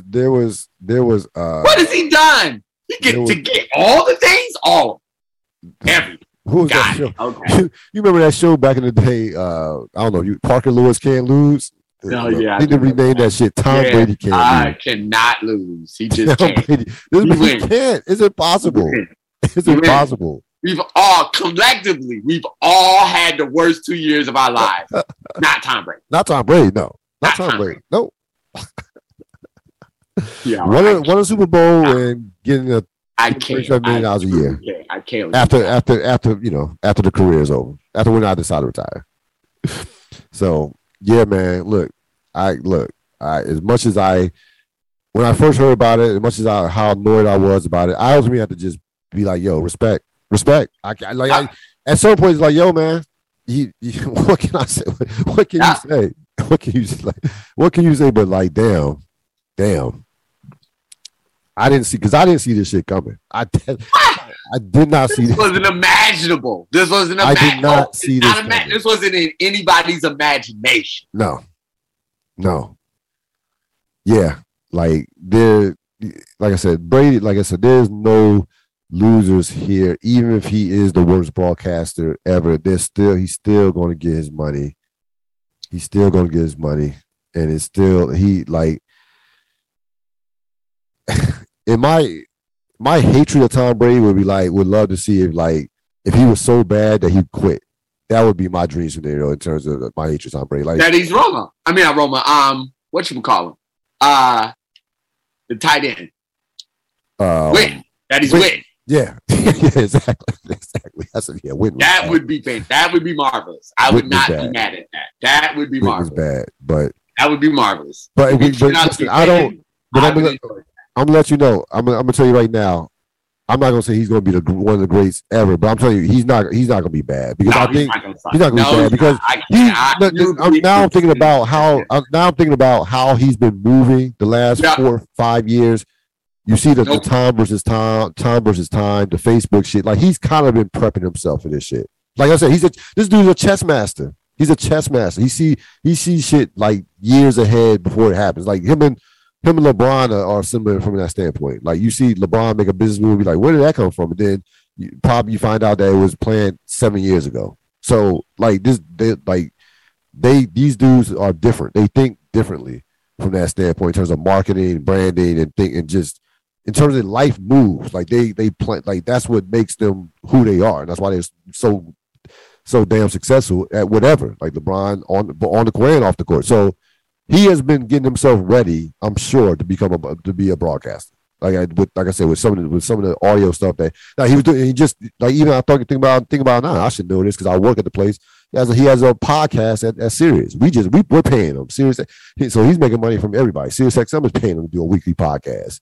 So this media thing. He's been kind of he's light years ahead of us from that standpoint in terms of what he was trying to do. This is light years ahead. This is light years ahead. Not Golden State. This is actually light years ahead. Not a confluence of events that just benefit you at the same time. Right. No, this is the Facebook thing, the podcast. So hey, look, can't lose, man. This dude cannot lose. And I mean, like I said, you can criticize him. You want to criticize Fox and criticize him. Be my guest, whatever. I don't. Yes, sure. Like there's no person that would not make this move. Nobody would not do this. There's no human being that wouldn't make this move. Especially if they didn't have a plan, a post-playing plan per se. I'm going to say this right now. Coaching and some shit like that. If Brady beats the Bills in the playoffs, you will not hear from me for a while. I will not be able to handle that emotion. That's the final vote. I won't. That's it. That's a wrap. It's a wrap. It's a wrap on Sats fandom. I don't know how I'll recover from that. I truly don't. So I just want him to go away. That's it. Go to the booth. Just don't be a danger to my football team anymore. I just want him to go away. That's it. It's so simple. Get all your money. I don't care. Just go away. Just get away. I have some breaking news. Oh. I have some breaking news. Week 1 opening Thursday night game. Got it. Who is it? Buffalo. Let's go. Yep. Let's go. Buffalo at the Rams. Right off the rip. Thursday, September 8th. Yep. Yes. Yep. Yes. Deservedly. Yes. Yeah, I love it. I love it. There we go. Love it. There we go. Right off the rip. Right off the jump. My thing with so now we here, so I'm talking now. My team, my deal with my team is like in order for me to be in that space where I'm 100% confident on our Super Bowl championship, I need to see the consistency throughout the year. I want the smoke. I want all the smoke. Yep. We got to prove it. Yep. At every step. That Pittsburgh game at the beginning of last year hurt. Yep. You're on national TV. Against the Rams, Branners, all the chips are against you. Ring night. Yep. Get that big. You can't ask for a better opening. Start from game. Like I want to see that locked in focus. Yep. That was against week one. In week one. Week 1. Let's go. Yep. And never let go. Nope. Never let go. So I cannot wait to see the rest of the schedule as well because I want it all. I was nervous about primetime game a couple years. I want it all now. Give it all. I want all the pressure, all the smoke. That will let me know this team is ready for a Super Bowl championship. Not a getting to the Super Bowl. I've been there. I want a chip. No. I want a chip. You got there. You got there a few times. I want to go into that game feeling confident. Yeah, yes. You want to go in that game feeling like not feeling like we can win, feeling like we're going to win. That's what exactly. Exactly. And the thing that will give me that is consistency against good teams all throughout the year. Yep. No peaking in week 5 and bullshit like that. No. Let's go. Bob Milligan. Yo, let's go. Let's get it. I'm so excited. I cannot wait. Let's go. That's gonna be That makes me very happy. No, that made me very happy. That's a big time. That's good stuff. And that's legit. Like that's perfect. That's a perfect opening week, opening Thursday. I'm very happy to hear that. That makes me very happy. We were talking about the MVP. The biggest disappointment I had the NBA MVP conversation. So forget about who won, whatever. That's neither here nor there. It's just about like I follow basketball very closely, of course, NBA from year round, especially when the season starts. The MVP conversation, in essence, starts in fucking November, and I just don't see like no other team sport talks about the MVP over the course of the season as much as the NBA does. Yeah. I now, as in comparison to the other 3 major sports, the NBA is a star-driven individual league from that standpoint. I get it. It's about the stars. They want to market their stars, and you know from that standpoint. But this is not even about marketing. This is about the media constantly, week after week, discussing this shit. And I think it's gotten to a point to where, again, I don't need to be hearing about who's the MVP November 20th or December 11th or January 20th, 15th. Case in point, in December, you couldn't tell anybody that Steph Curry wasn't going to be unanimous MVP. You couldn't tell, like it was set in stone. Golden State's back. Even though Steph Curry wasn't even having a great season per se, he put up good numbers, but by his standards, it's not even one of his 5 best seasons, to be honest with you. But again, the narrative, Golden State's back. Steph Curry's the best player. Blah blah, but so on and so on. But I just feel like the award would be better if I didn't have to hear about it every fucking week of the NBA season. The NBA is a marathon. Can't treat it like football. No, you can't. That's the problem. You're absolutely right. It's a marathon. So realistically, the MVP conversation shouldn't begin until I would say February. That would be great if there was like a for real moratorium. Like if there was just like we're not discussing MVP until at least 45 games are being played, right? Like there is like kind of like, what is it with college football when the power rankings come out? Is that come out like 8? October? Yep. Yep. You can't even start having this conversation until 45 games in or 40 games in, whatever it is. So, and here's the thing that pisses me off about the media. That's what Player of the Week awards are for. Player of the Month. They have those. They have Player of the Month. Yes, they have Player of the Month awards. They have Player of the Week. Yes, they have those. Absolutely. That's what that is. So, he was balling out for these 4 games. Absolutely. If I had an MVP vote, right, and if I was voting on all these awards, of course I would be monitoring the shit by month. Like I would literally probably have my own process of like, okay, who's the MVP this month? Who's the MVP that month? That's different because I'm taking my vote seriously. And doing my best to do my part and do these players justice. That doesn't mean I have to fucking talk about it every single day. And I heard so they were talking about after the award, after it was announced, they were like, a couple people had said Embiid, like Tim Legler, Stephen A. Smith said, yeah, we had Embiid, and Jokic did nothing to catch Embiid. So basically, you had Embiid for basically like for the entire season. I'm like, so that shit should not happen. That would piss me off as a player. Like, so there was no way that you were not going to vote for Joel Embiid. Basically, when you say that, I had Embiid. Like Tim Legler basically said, I had Embiid for the most of the season. I'm like, okay, so you didn't watch the entire season, you basically telling me you basically had Embiid in February or in March. You know what I'm saying? So I don't like that. Like have it. I think a lot of these guys, some of these media members have the shit premeditated in terms of who they're gonna vote for. Now again, I think Jokic should have won, but go ahead. Here's the problem.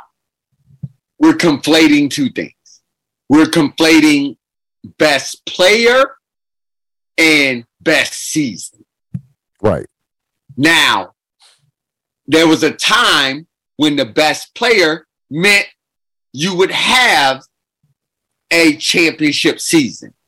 But that's why I keep pointing back to that Steve Nash time period, because it was clear he was not the best player in the league. Right.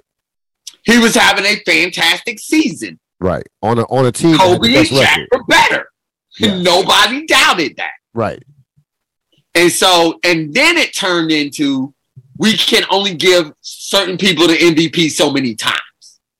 Yes. I mean, that was their Jordan, but then that got reoccurring with like LeBron and different people like that. It's just like, what are we even talking about anymore? Right. And so, again, that's why I asked, if the MVP is a true regular season award, then we're talking about the best season. Right. Not the best player. Right.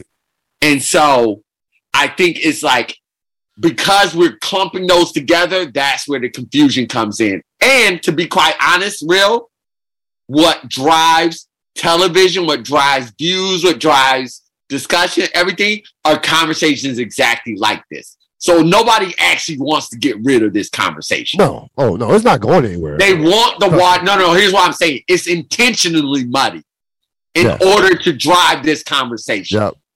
So there will be no clear anything. No. In this. As a matter of fact, it's actually better when it is split. When the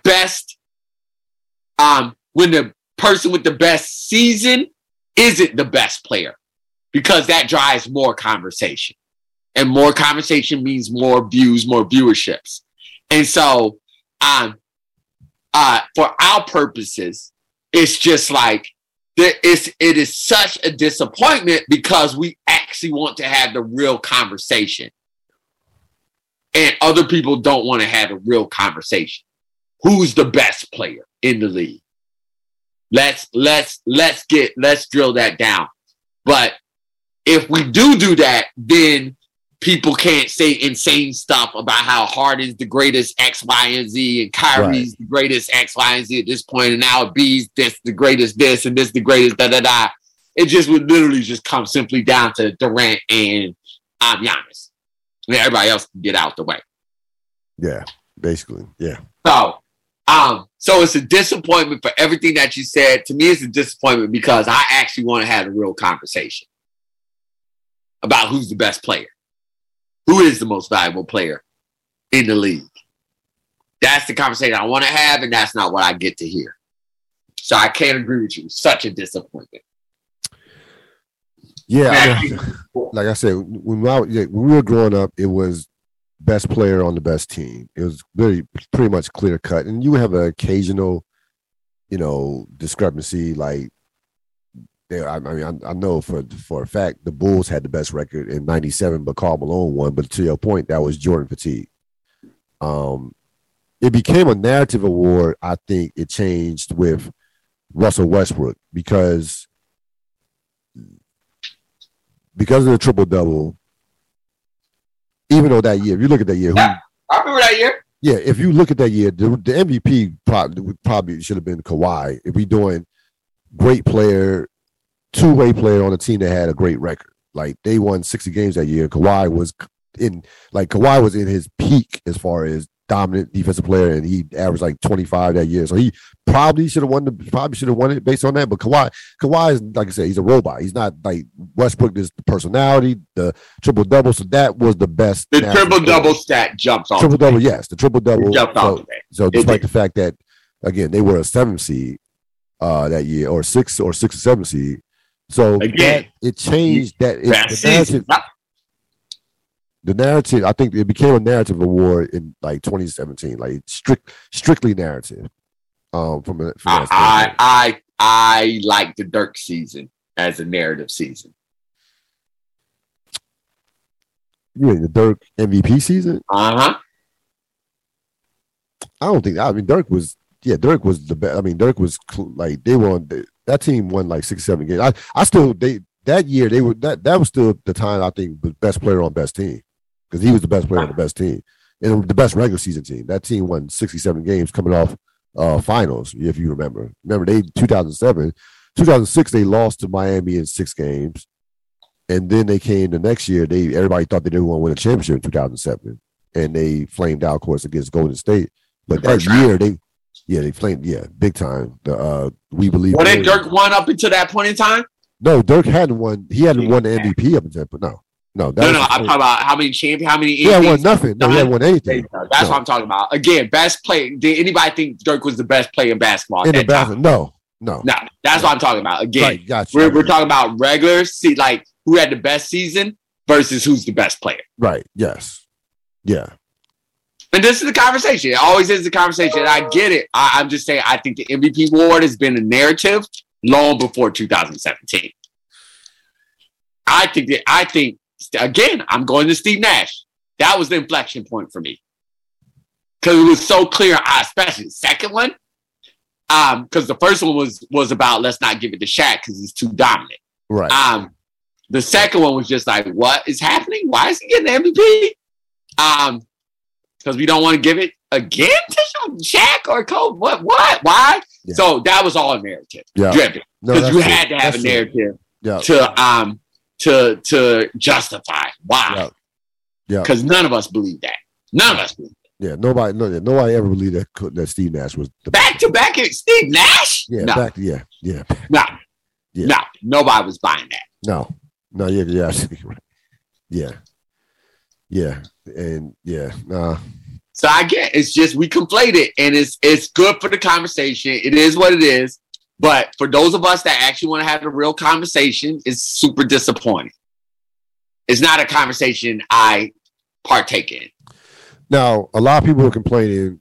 Let me get your championships still mean everything. Yes, a lot of people are complaining about the timing of it. Do you have a problem with the timing of the MVP? Like the timing? Again, are we saying regular season?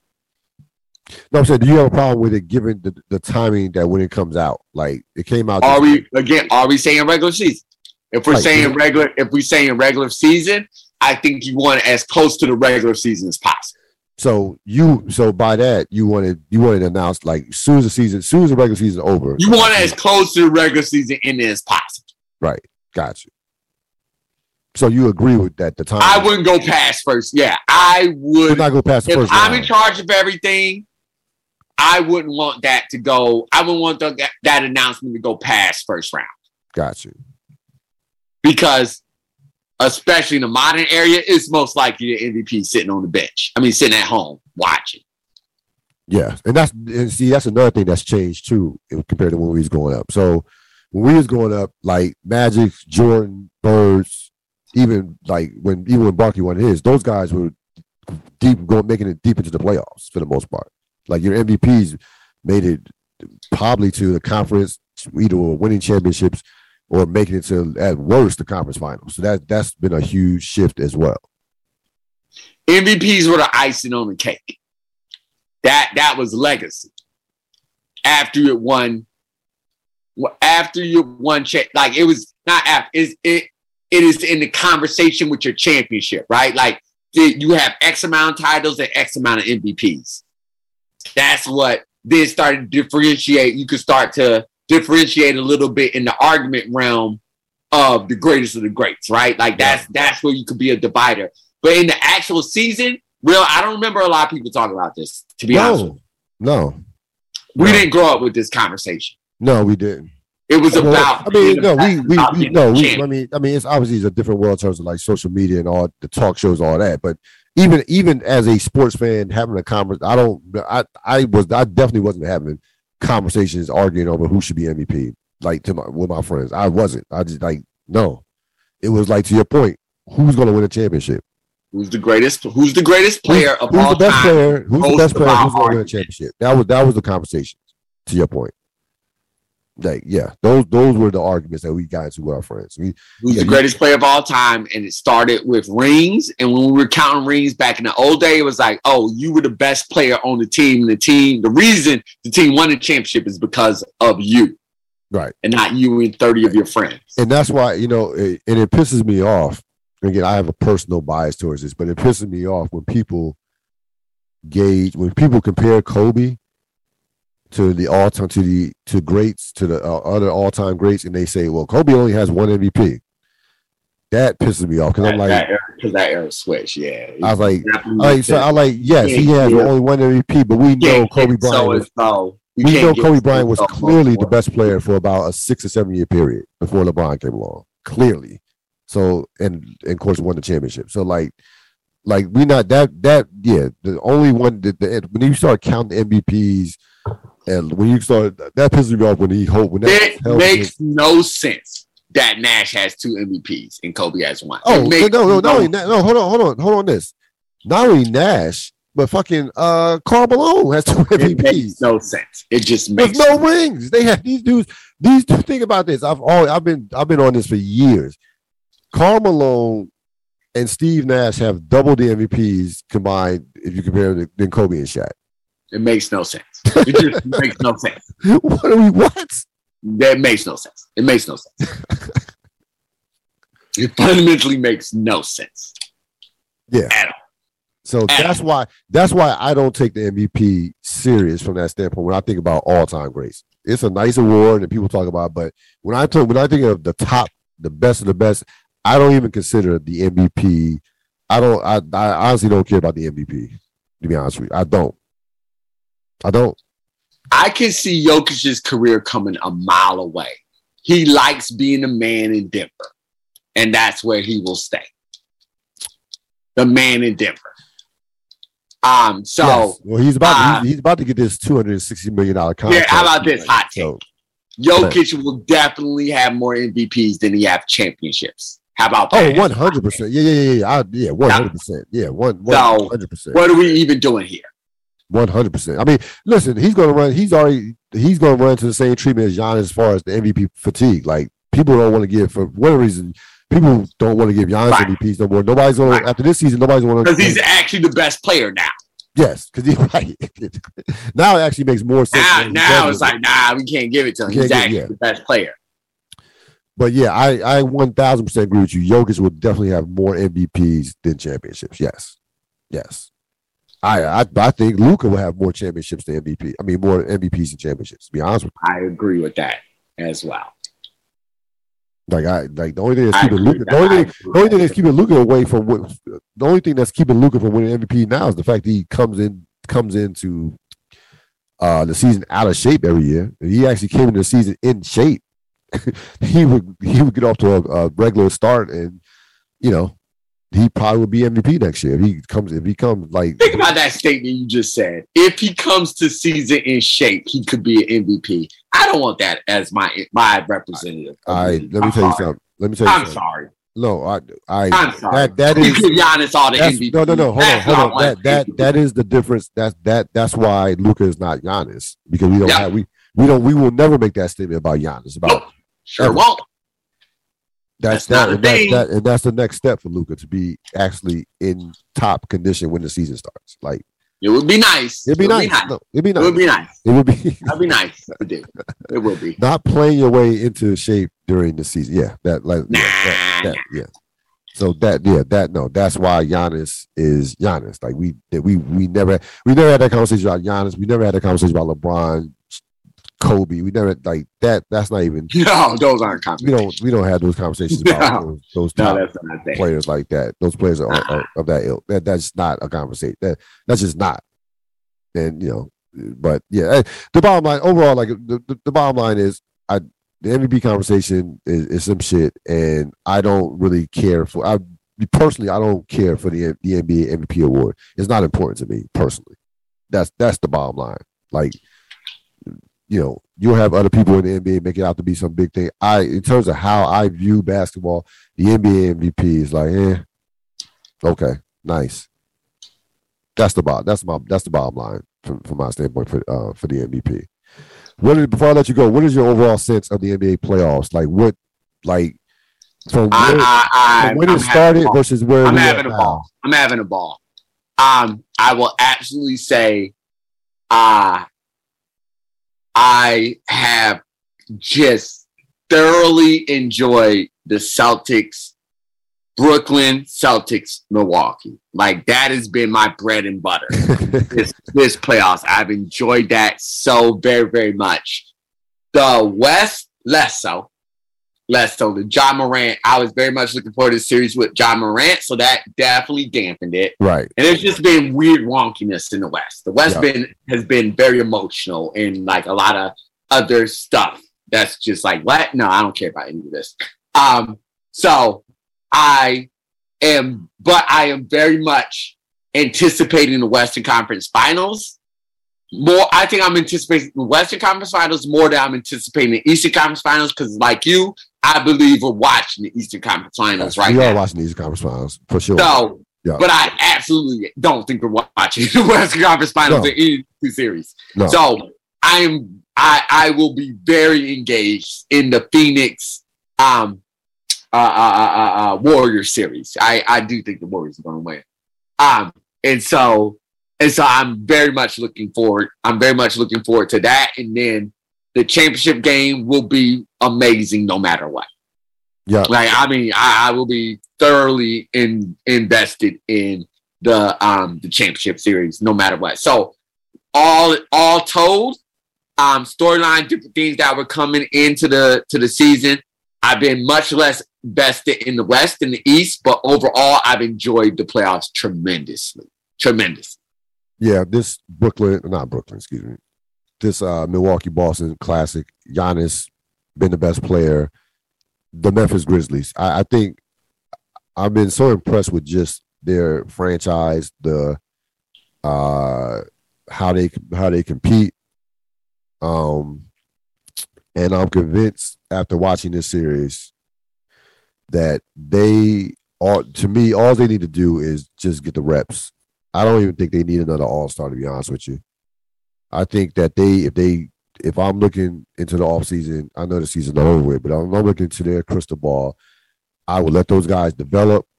I would add like a veteran presence. You can never have enough veterans who maybe have won a championship or have been in the finals, something like that. Like Phoenix added Jay Crowder last year, and we saw, Miami did it this year with PJ Tucker. Somebody better than PJ Tucker, by the way. But Memphis is right there. They're actually closer than I thought they were in terms of being a championship team, but they really are right there, and they're going to be a major problem. But that's the point of the playoffs. You prove it now. You're absolutely right. I did not have Memphis on my radar like this. That's the point of the playoffs. Yeah. Yeah, they're right there. Just keep John Golden healthy. State and Cleveland let go of that stranglehold. Right. That was the best thing for the league. Yes. Because now just a flood of new, fresh, young blood who are not just about like, let's slug it through the regular season. So we can, you're getting a look at a lot of different superstars, and you're starting to get, especially now, you're starting to get a sense of who really has a taste for this, right? Like Devin Booker is going to live this life. He's going to live this life. Yep. Giannis, of course, lives this life, right? It's yet to see Tatum, Brown, where y'all at in this life. And it'll be fascinating to see next year if John Morant, he had the taste last year and he said, nope, I want more of this. And then kept going. Where Trae Young said, I had a taste of this, and he just kind of like, I'd like the fame and celebrity I'm getting off that taste. Up in the level. So it'll be interesting to see what will make this continuously fascinating, who continues to evolve, and then what's the next team that wants to get into this conversation. Right. So this is a very healthy space for the NBA to be in. Yeah. Now all you have to do is just get your star players to stay on the court. Get on the court. Yeah, That's you know that's it. That's all. That's it. Deal. We talking playoffs. That's why I wait for the playoffs. Yep. All right, man. That's going to be. We think we covered everything. Certainly looking forward to the conference finals and to the rest of this. Let's go Buffalo in the NBA NBA podcast. Let's go. Yeah, the Buffalo Bills made it to the podcast. Let's go. We're gonna I told Rob this offline. We're going to save the Kendrick stuff for next week because first of all, I can't wait till 12:01 tonight. I know you'll be asleep, but till the album drops. I'll listen to it this morning. Yeah, that's fine. This will be the most anticipated album since the last Kendrick album. There you go. That's how it works. That's how hip hop works. That's how the culture works. Like this dude moves culture like nobody else. So we will save that conversation about the video and the album, and the album in particular, because that video is not going to be on his album. He never puts those opening songs that he drops before the actual album, the Hearts. He never puts those on the album. But the album will be out, of course, early this morning, and we will save that conversation because I had certainly a lot of stuff. Not so much. I mean, I'm certainly going to have a lot of stuff on the album. I just have a lot of things on Kendrick Lamar in general. All right, Mr. Sapp, thanks for joining us. All right, sir. I will see you next time. All right, have a good one.